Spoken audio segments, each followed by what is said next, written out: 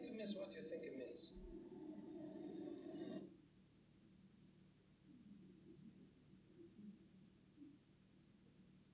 Let's go Psalm chapter 50.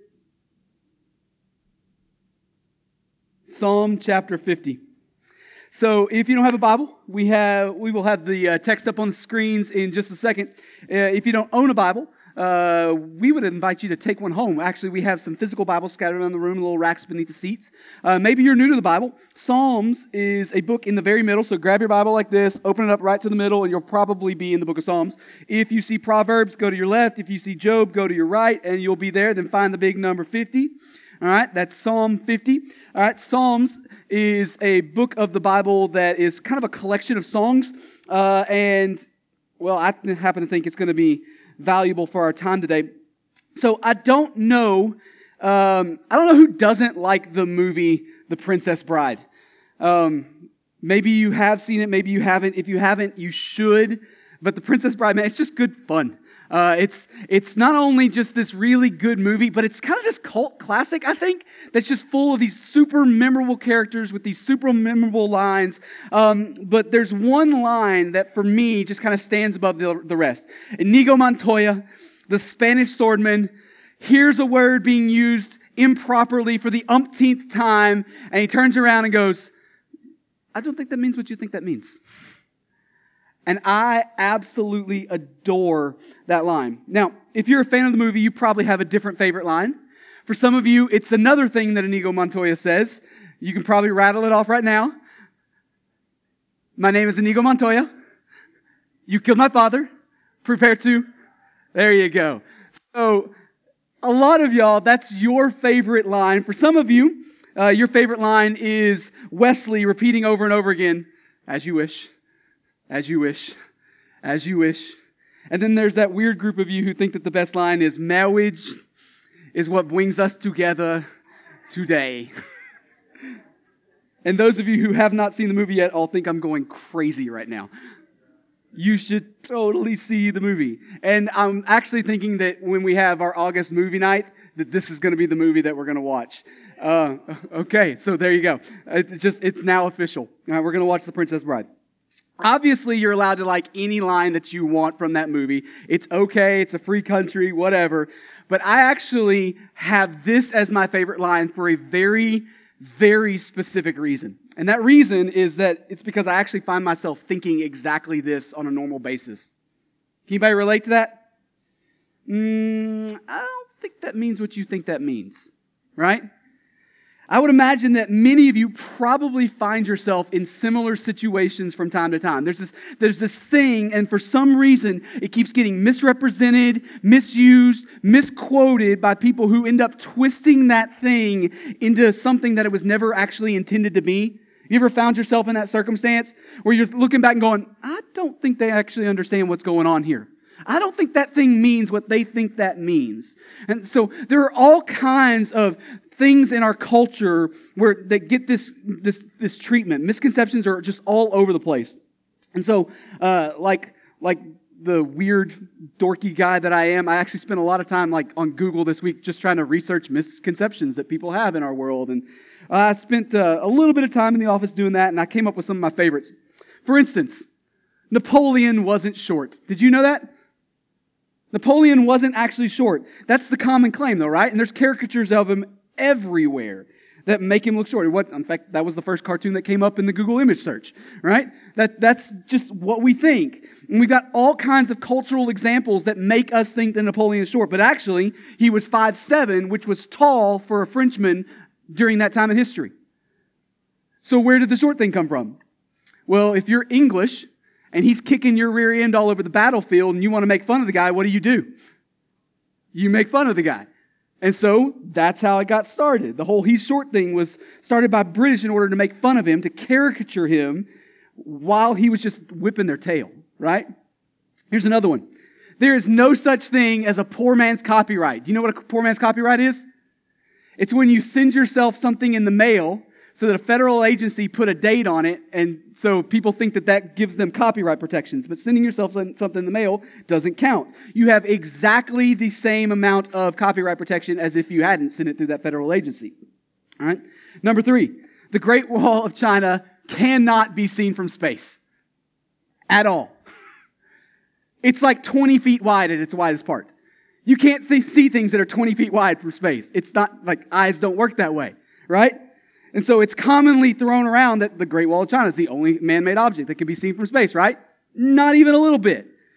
You can't see things that are 20 feet wide, but there are actually thousands of other things, man-made things, that can be seen from space. And so things like man-made islands, major freeways, lots of factory buildings, all can be seen from low Earth orbit. And that doesn't even begin to talk about how you can see cities just lit up like a Christmas tree at night every night. Those are man-made objects, right? But you can't see the Great Wall. But I've got one more for you that's definitely my favorite that I found this week. Despite the fact that literally everyone in this room thinks that they will last for eternity, survive the apocalypse, Twinkies only have a shelf life of 45 days. Though they have never lasted that long in my presence. I'll just have to take the expert's opinion on that one, right? Sure, 45 days. Yeah, that's how long they go. So there are all kinds of misconceptions out there, but the reality is that a lot of times there are a lot of misconceptions in here too, right? Like there's this thing that people think, even attribute to the Bible, that's either not in there at all or in there, but it's misquoted and misrepresented as something that we would call a proof text. A proof text is when you make something, take something out of its original context and make it mean something else. By removing it from its immediate surroundings, you force it into a mold that it wasn't designed to be in, right? Now, sometimes that's done intentionally by people with nefarious motives. Sometimes that's done by people who are looking to twist and looking to undermine good things, and sometimes it's not intentional at all. Sometimes it's just the fact that we're lazy and we fail to read our Bibles well, right? But either way, the result is the same. It's misinformation. Something is shared and it spreads and then it takes on a life of its own, right? And that's kind of the way things work in our world. You can tell the truth as often as you want, but as soon as something gets misrepresented, that thing spreads like wildfire, right? It just goes everywhere and you can't put it back in the bottle. And while we live in a world where getting untruths back in that bottle might just be impossible, well, we can at least handle our end, right? We can at least handle our little faith family. And so, especially if we're going to be called a people of God, a people who worship and follow a God who sometimes calls himself truth, right? Maybe the truth ought to be more important to us than anybody else, right? And so that's what I want to do with this little summer series. It's going to be kicked back. It's going to be relaxed. But over the next several weeks, I want to take a look at some of the most egregious examples of proof texting in the Bible and just kind of set the story straight. Right? I want to, in a lighthearted but also truthful way, go, you keep using that verse, but I don't think it means what you think it means. Right? Sound fun? Good, because this is what we're doing. All right. So who's our first offender? Psalm 50, verse 10. God owns the cattle on 1,000 hills. Say hello to the verse for Christian fundraising. Right? Whether you're talking about prosperity gospel preachers or capital building campaigns or money management curriculum or honestly the one that stings me the most, missions support, missions giving, this verse is going to get trotted out every time somebody in the Christian world needs to raise some money for something, right? That's the way it works. And for good reason, because he does own the cattle on 1,000 hills, right? Is anybody dumb enough to argue with that? Is anybody going, nah, it's all mine? No, God does own the cattle on 1,000 hills. That statement is true, and I believe it is. Is there anybody more trustworthy than him to provide for the things that we need, for the things that he's called us to? That kind of makes sense, right? I mean, after all, he doesn't call the equipped, he equips the called, right? Isn't that the thing we often say? He doesn't call the equipped, but he equips the called. Except for the fact that sometimes he calls the equipped too, right? He's allowed to do that. It's his kingdom. And so in the Christian subculture that we've created for ourselves, the Christian subculture that we usually find ourselves living in, probably every mature believer in this room has come across this verse used in these ways before, right? You've received the promotional material for the next Capitol building campaign, the next great project of the church. And you've gotten a letter from that young person who's going on a mission trip to fill in the blank and asking them for you to help them, support them get there, right? Somehow, this one verse has become the go-to slap a verse on it kind of thing for Christian fundraising. It's the meme that we use. It gets thrown on all kinds of stuff so that we have a kind of a spiritual stamp of approval on our efforts. I can give you some quick examples. I took 3 minutes of a Google image search and immediately came up with these. You've got a number of books explicitly titled The Cattle on 1,000 Hills. This one, the little tagline there says, I know it's hard to read, Money Management for God's People. I'm not sure what the lake is supposed to represent in that picture, but it is pretty, right? So they got that going for them. Okay. Then you got missions agencies using it. The Lord owns the cattle on 1,000 hills, and global teams and their bought with partners own the pigs on 12 hills. Okay. So what this little thing is saying is that with the help of their giving partners, this missions organization is alleviating poverty and building up pig ownership of indigenous Batwas, wherever the Batwas are. All right. And that sounds like a good thing, right? Like that sounds like something we ought to get behind. It's probably worth our time, probably worth our effort, probably worth our dollars. And so, like, that's notable. Like, I kind of want to figure out more about what they're doing and see how I can help, right?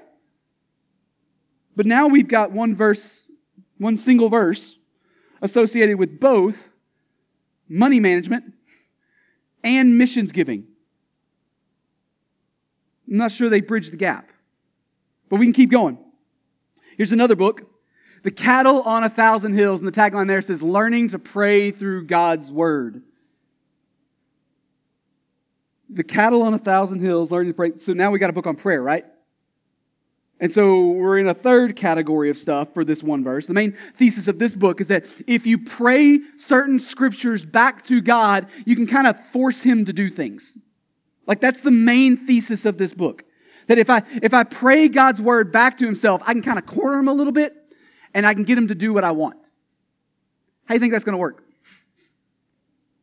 Probably not well. I mean, it's a bold move, but how do we think it'll play out? Like praying Scripture is a valuable thing, but can we corner God? Is that something that we can actually pull off? Probably not, right?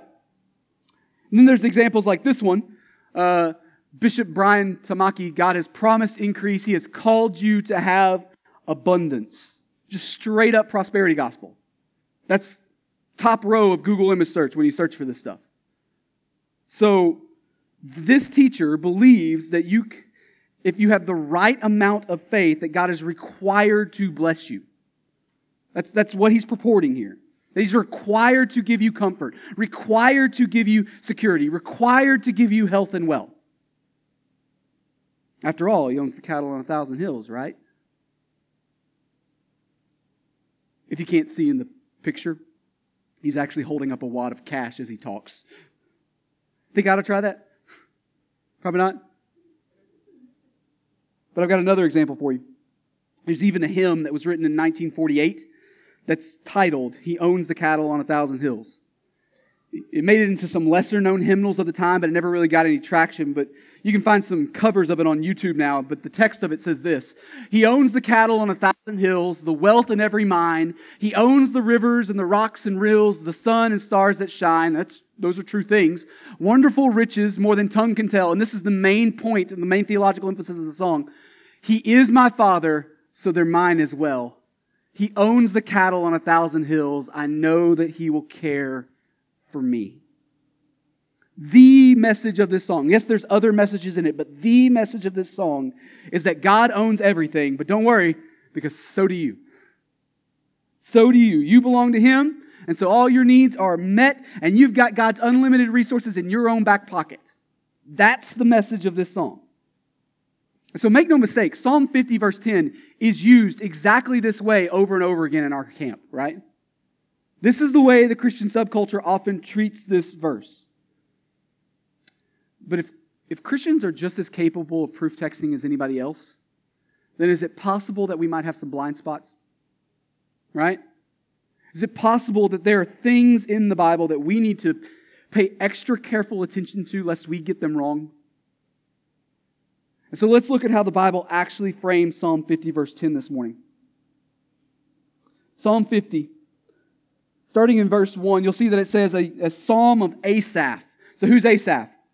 Asaph was one of a handful of Levites that David appointed to kind of be worship leaders, music leaders in the tabernacle. Half of the Psalms were written by David, roughly half. Then about another 40 or so, so there's 150 Psalms, about half of them were written by David. About another 40 or so were written by people that we don't know who wrote it. There's no author attributed to them. And then like 12 of them are written by Asaph.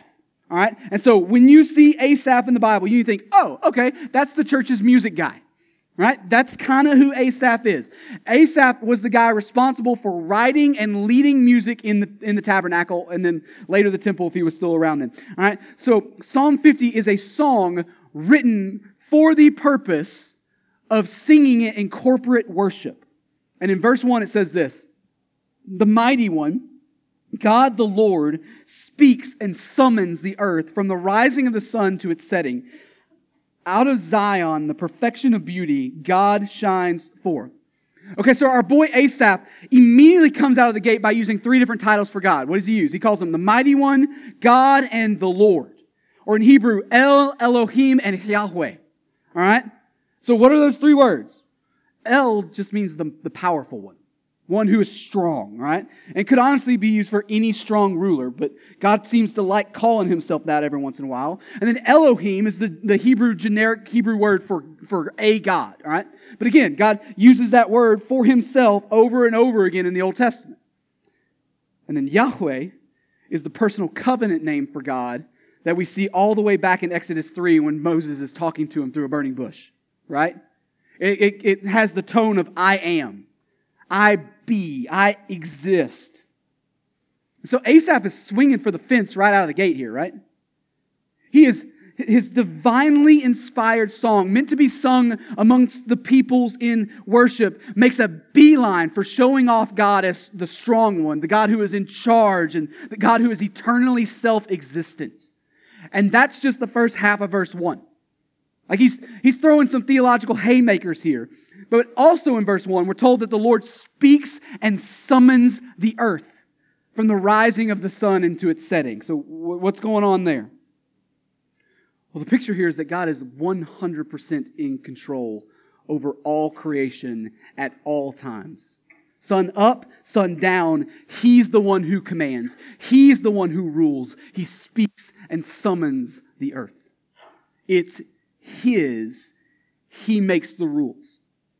That's what Asaph is saying. And much like what we've been talking about in our Romans series, like all of creation ought, and the word is ought, to recognize this reality. But of all the peoples in creation, there's one people who ought to catch up to speed a lot faster than everybody else, right? Who is that? The Israelites, His covenant people. And so in verse 2, Asaph starts talking about Zion. Zion is an Old Testament nickname for where God and His people meet. Sometimes the Bible uses it kind of as Israel as a whole, speaking of the whole nation of Israel, the political state. Sometimes the Bible uses the word Zion when it's speaking specifically about the city of Jerusalem. Sometimes it's talking specifically about the Temple Mount, or depending on what part of history, either the tabernacle on that Temple Mount, all these kinds of things. But here, this time, Asaph is thinking more, I guess, abstractly. He's talking specifically about the people of God. The people who make up God's people, the Israelites. In other words, out of all of the peoples of the earth, the ones who should best see and understand the reality of God's sovereign rule are the ones that God has consistently made Himself known to and done nice thing after nice thing after nice thing for. Like if anybody's going to figure out that God is God and they are not, it should be the Israelites because they've seen it firsthand. That's Asaph's point. The perfection of God's beauty shines forth through His people. If anybody understands His goodness, if anybody understands the graciousness of God, it's the ones He set apart in a massive, massive way. And then in verse 3, Asaph says this, Our God comes. He does not keep silence. Before him is a devouring fire. Around him a mighty tempest. He calls to the heavens above and to the earth that he may judge his people. Gather to me my faithful ones, who made a covenant with me by sacrifice. The heavens declare his righteousness, for God himself is judge. Selah. Now that is a picture, right? We're told that God is encircled with a devouring fire and a mighty tempest. Hey guys, what do you think that giant firestorm is for? Think it's just there for, showing off a little bit, or is he going to do something with it? Think it's supposed to represent something about his character? And verse 4 tells us, it says he calls to the heavens above and to the earth that he may judge who? His people. God, in all of his beauty and in all of his might and in all of his lordship over creation, will act as the perfect judge. And so gather everyone together because it's time to announce his ruling. That's what Asaph is saying. But don't worry about any kind of unfairness. Don't worry about any kind of backhanded, underhanded, shady deals, because God is perfectly righteous, so perfectly righteous that even the heavens can't help but declare over and over again forever that he is the king of the cosmos. And then our boy Asaph goes, Selah. If you've been in church long enough, then you've come across this word before.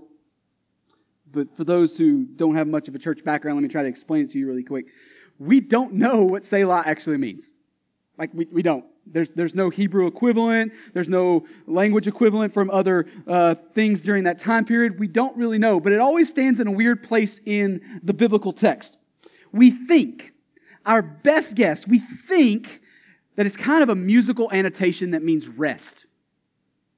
Like, those of you who have been in church a while, you kind of know that. Selah means rest. We think that's what it means. But here's the reason why. It's an educated guess.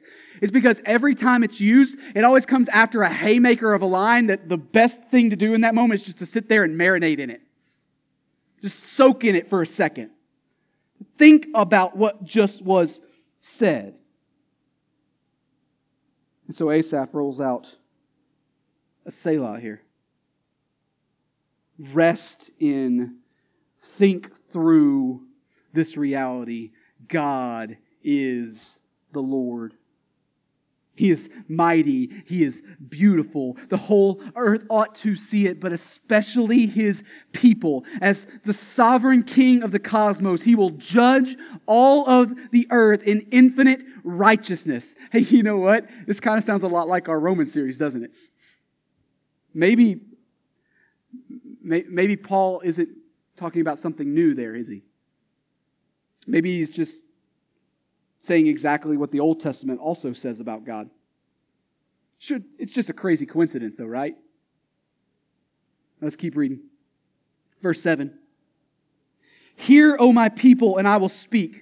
O Israel, I will testify against you. I am God, your God. Not for your sacrifices do I rebuke you. Your burnt offerings are continually before me. Okay, so again, for those of you who don't have much of a church background, the sacrificial system was the long list of animal blood sacrifices that God commanded the Israelites to follow after he rescued them out of Egypt, right? He calls them out of slavery. He brings them to himself. He gets them across the Red Sea. And he says, now that I've saved you, I've got a long list of do's for you.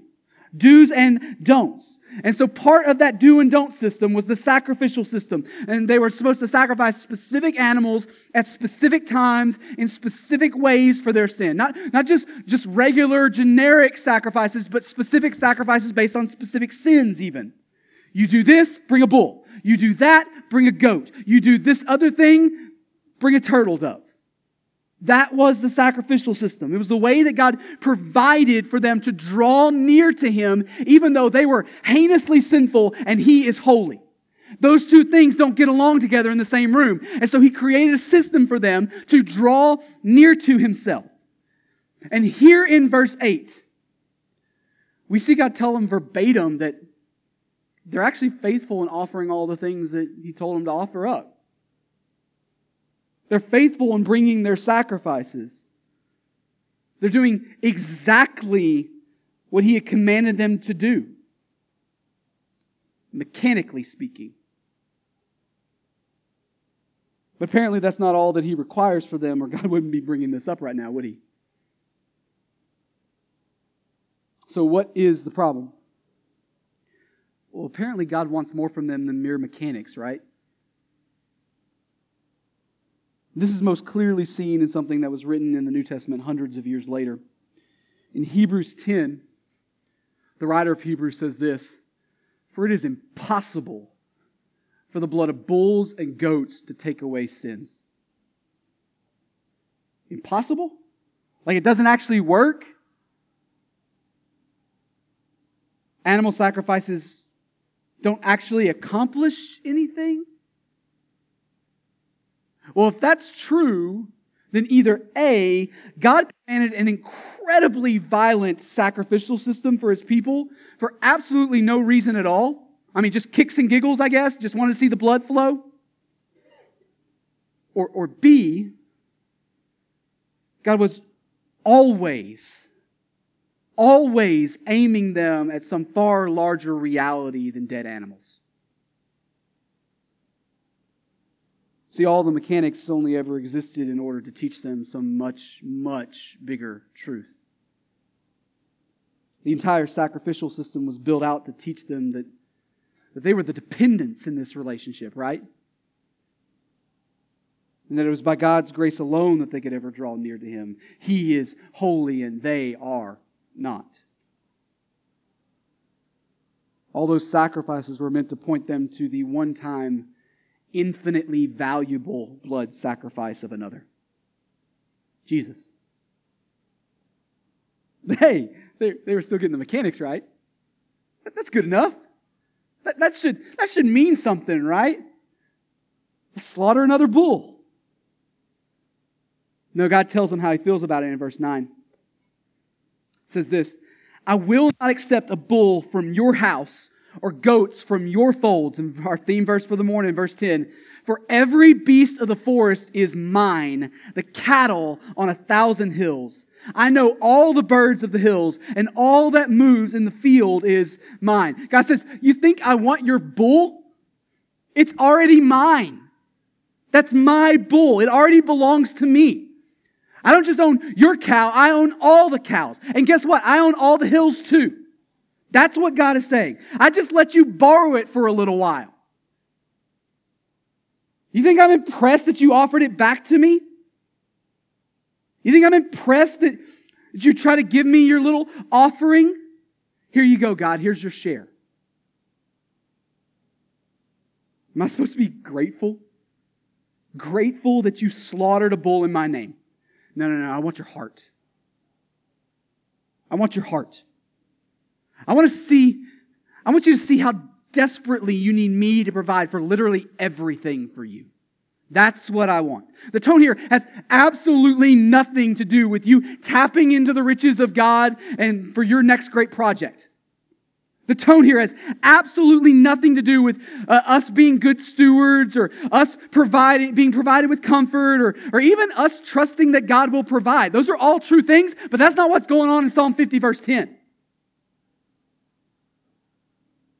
In Psalm 50 verse 10, God is saying, "Hey cowboy, all your stuff is actually my stuff. Don't forget that. Don't forget that. I don't ask that you give me some sacrifice because somehow I need something from you. No. I command that sacrifice from you because you need to give it." And he keeps fleshing this idea out in verse 12. "If I were hungry, I would not tell you. For the world and its fullness are mine. Do I eat the flesh of bulls or drink the blood of goats? Offer to God a sacrifice of thanksgiving and perform your vows to the Most High and call upon me in the day of trouble. I will deliver you and you shall glorify me." In verse 12, God says, if I were hungry, I wouldn't come to you. You think I need you? There's a theological reality that probably a lot of people in this room need to lock down for the first time this morning. There is not one single point in all of created history where God has needed something. Ever. Acts 17:25 is clear. He is not served by human hands as though he needed anything, since he himself gives to all mankind life and breath and everything. The God of the Bible is incapable of need. Not 1 second in all of eternity past or eternity to come has God been desperate for something or been lacking something. He doesn't need. But let's just say, just play the hypothetical game for a second, that one day the infinitely complete and eternally self-existent creator of the cosmos discovered that he was actually hungry, right? He got a little rumble down in his tummy and he came to us begging for a cheeseburger. Has God ever begged for anything? If he were hungry, do you think he would come to us? Let's just say hypothetically that he actually discovered one day, you know what? I should eat something. My blood sugar's getting a little low. Let's do something about this. Is he in that moment going to come to me?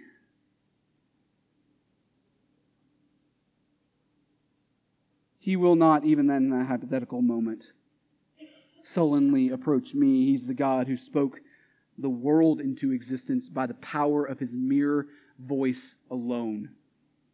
He speaks and it occurs, right?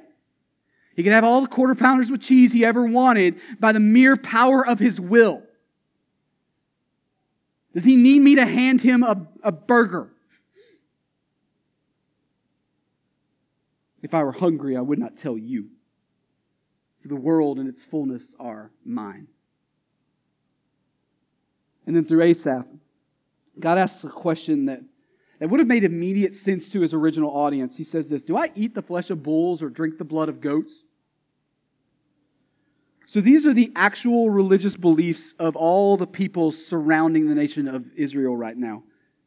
The false gods of their neighbors. They needed to be fed, and they needed to be bathed, and they needed to be coddled. They needed man to carve them out of a rock or out of a log and then take care of them. And the true God in verse 14 goes, hey, you know what I want? You know what I want? I want you to make an offering, a sacrifice of thanksgiving to me. I don't need or want anything from you. What I want from you is you to realize how much you need and receive from me. That's what I want from you. I don't want you to offer me some pithy little sacrifice out of a sense of duty because I'm not indebted to anybody. I don't need anything from anyone in any way whatsoever. I want you to call on me in your day of trouble and trust me for your deliverance. That's what I want. And unlike all those puny little wannabe gods of everybody else, I'll receive glory by being the one who saves those he doesn't owe anything to. We and God are in infinitely different tax brackets, but he will be glorified by making himself known to us anyways. God owns the cattle on 1,000 hills. He doesn't need your bull.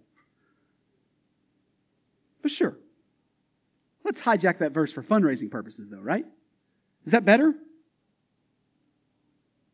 No, it's not better. I don't think that means what you think that means. See, when it comes to the Bible, proof texting is always a sad little attempt to make God's word sound better than what we originally thought it was. As if we could make God's word better. Right? Anybody capable of rephrasing what God said in a way that'll make better sense? Like, is that something we can pull off? The end result of proof texting is always that it makes things worse than what they originally were. Less weighty, less impressive, less life-changing. The real version is massive. The real version of Psalm 50 verse 10 is that God is God and we are not. And the sooner we recognize that, the sooner we come to terms with that, the better off everybody is. That's what it means that God owns the cattle on 1,000 hills. Does God provide? Absolutely He does. There's no good thing in your hand that did not first come from His. Not a one. Are his resources ever stressed because, he's been spread a little too thin, he's been, a little too liberal with his budget and he needs to pull back some? Not for a second. He does equip the called. He does provide freely and joyfully provide for all those he's called to his purposes. God does own the cattle on 1,000 hills. Jesus himself said that we should never worry about what we'll eat or what we'll drink or what we'll wear because our Father is good and he knows that we need all these things, right? There's other places in the Bible we can go for that stuff. But in our finite and sinful hearts, or at least mine, I don't know about yours, we have this nasty habit of taking these great truths of God and twisting them just a little bit, manipulating them just a little bit, ever so slightly shifting them to make them out to be something that we can celebrate about ourselves instead of Him. We do it all over the place in the Bible. More wonderful riches, more than tongue can tell. He is my Father, so they're mine as well, right? Just a tiny little shift, but it reveals that deep down in our hearts, all of us, every single one of us are glory thieves. We go looking for it. But for those who look past the proof text, for those who look past the proof text and focus on what the Bible actually says, the great truth remains, right? Our God is the mighty one. He is God. He is the Lord. He is the righteous judge of all the earth. And even though He needs absolutely nothing from you, He wants to give you everything. And that everything starts with Himself. He makes Himself known to those who have no business knowing Him. He does that by being the great sacrifice to end all sacrifices. Jesus put on flesh and dwelt among us. He lived sinlessly and He died sacrificially on the cross. And He did so to make payment for our sin.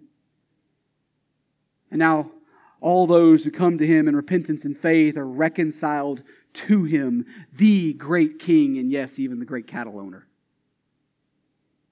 So if you're here and you're not a follower of Jesus yet, we want to give you the opportunity to respond to Him in faith this morning. I'm going to pray, we're going to sing. I'll be down front if anybody wants somebody to walk them through what that looks like. If you're here this morning and you're already a follower of Jesus, you can respond to God's Word too. And I think you do that just like we always say, by pressing in. You repent of sin and you lean into God and who He's called you to be. So what does repentance look like this morning? Well, I think it starts by asking a very serious question. Are my religious actions the manifestation of a grateful heart towards a good God? Or are they nothing more than a mechanical attempt to fulfill what I think the requirements are? It's a massive question, but if we answer that question faithfully, we might just be in the healthiest place we've ever been in. I think there's a second response from the Jesus follower this morning. It's the disciple-making response. Who is God putting in your pathway this week that needs to know the completely self-existent creator of the cosmos?